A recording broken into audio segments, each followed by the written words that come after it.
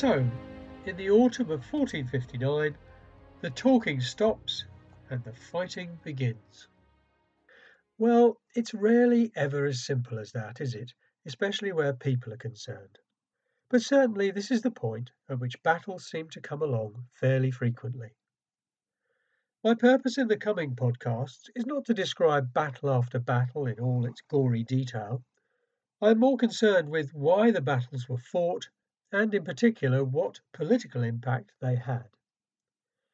All I can hope to do is to provide the listener with a coherent overview that encourages the pursuit of further details elsewhere. As I've said before, the Wars of the Roses was most definitely not a single continuous event. Rather, it can be broken down into three separate, though related, political crises. You might see it as a series of historical novels, where some cast members are retained from one book to the next, but the stories are complete in themselves. We have now arrived at the first of these three crises, which lasted from 1459 to 1464. As you will recall, this crisis had been brewing for several years following the Battle of St Albans.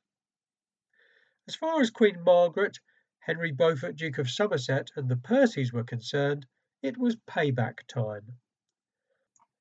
York and his allies were on the defensive and hastily trying to gather enough military might to balance that of the king. One of the features of the Wars of the Roses that fascinates the student of history is the way in which the fortunes of the two sides rose and fell. It's almost as if some wicked puppet master was controlling events so that one moment York was triumphant and the next he was utterly lost. Thus it was during the 1450s, when so many times the Duke of York thought he had achieved a position of dominance, only to find that he really hadn't. The prime reason for the ups and downs of the 1450s was unquestionably the limited managerial skills of King Henry VI himself. Nevertheless, once war broke out at the end of the decade, one could hardly blame the king for the continuing fluctuation in fortunes. At the time, of course, such things were often put down to the somewhat mysterious will of God, but I prefer to see it as the random consequences of several quite different factors. The unpredictability of battle, bad luck, even bad weather, but mostly the fickle loyalties of ambitious men.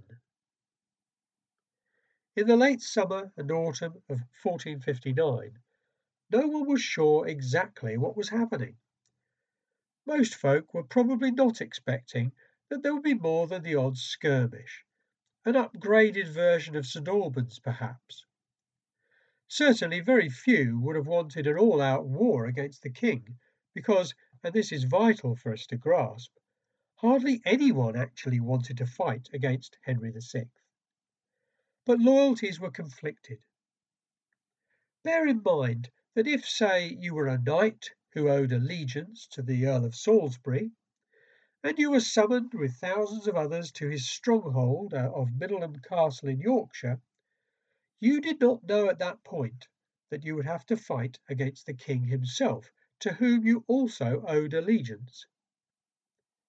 It was one thing to take up arms to support your lord against another lord's men, but it was a whole other thing to fight against an army flying the royal standard and led by your king in person.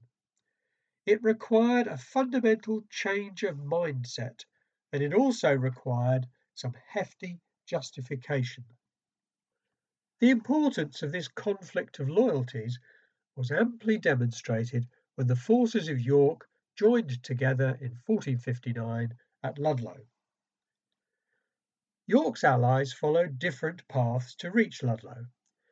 The Earl of Salisbury had to dodge past Queen Margaret's army and fight off another royal army at Blore Heath.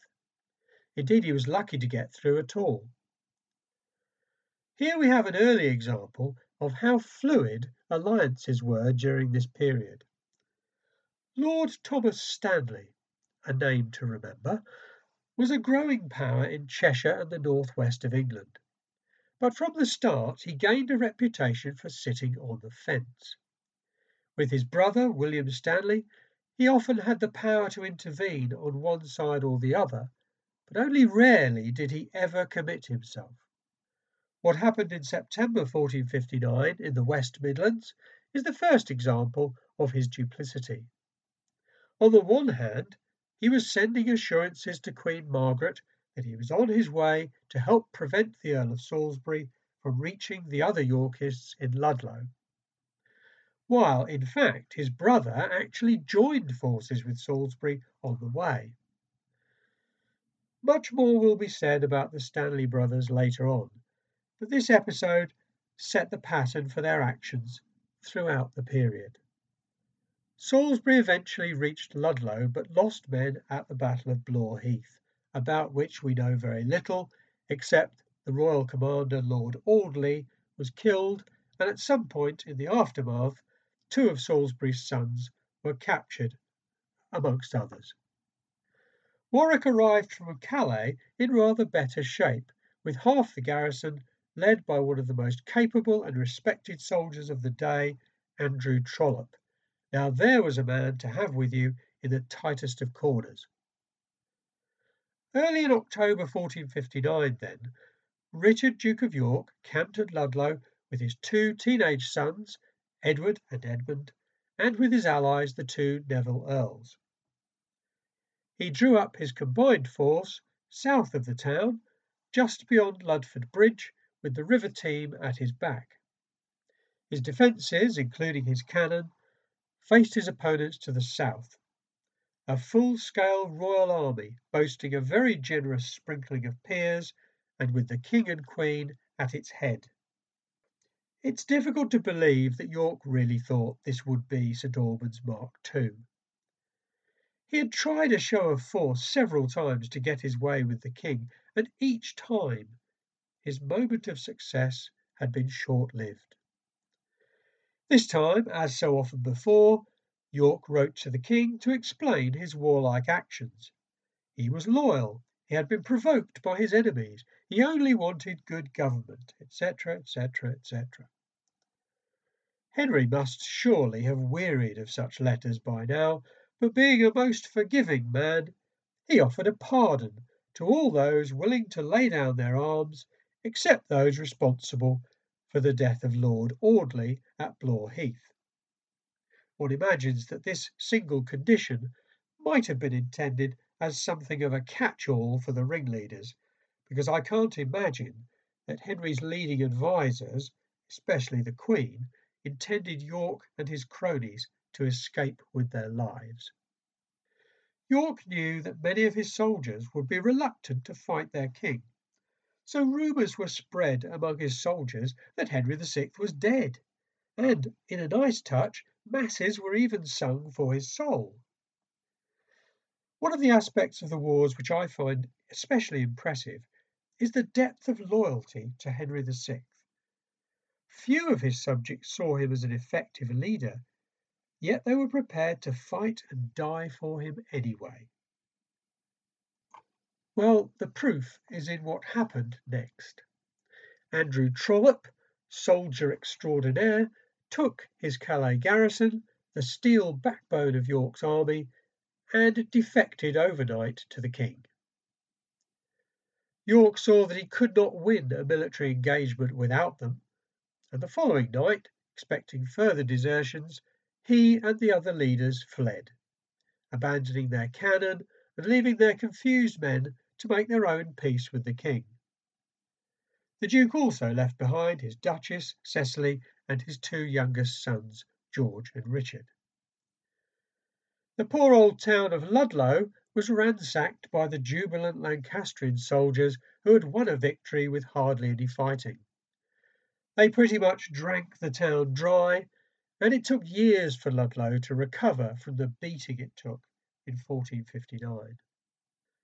York and his son Edmund fled to Ireland, while his eldest son, Edward Earl of March, hurried away with Warwick and Salisbury to Calais. All the leaders escaped with their lives, but precious little else. They had abandoned everyone and everything, including their honour. On the 20th of November, Parliament met at Coventry. Notice that London is once again avoided as being too supportive of York. This was the first Parliament since York's second and short-lived protectorate in 1456. Though there were some anomalies in the elections, the Parliament was only really called for one reason, and that is pretty clear from the name it was later given from the Yorkist perspective: the Parliament of Devils. Well, the Parliament of Devils passed an Act of Attainder condemning York and his leading supporters. For those who aren't sure about attainder, it was a process whereby Parliament passed an act which basically said that someone was a traitor. It condemned them without trial or much in the way of evidence, and ordered the confiscation of their lands. It was therefore a blunt political weapon of the government, but it carried the force of law. It could, though, of course, like any Act of Parliament, be reversed by a subsequent Parliament. In any case, by the end of 1459, York and his few allies were abroad and attainted. Now, a casual observer of the period might assume that since the Queen now controlled the government and the Yorkists had fled, the matter was settled. But of course, you've been paying attention, so you will know that as long as York was alive, there could be no peace.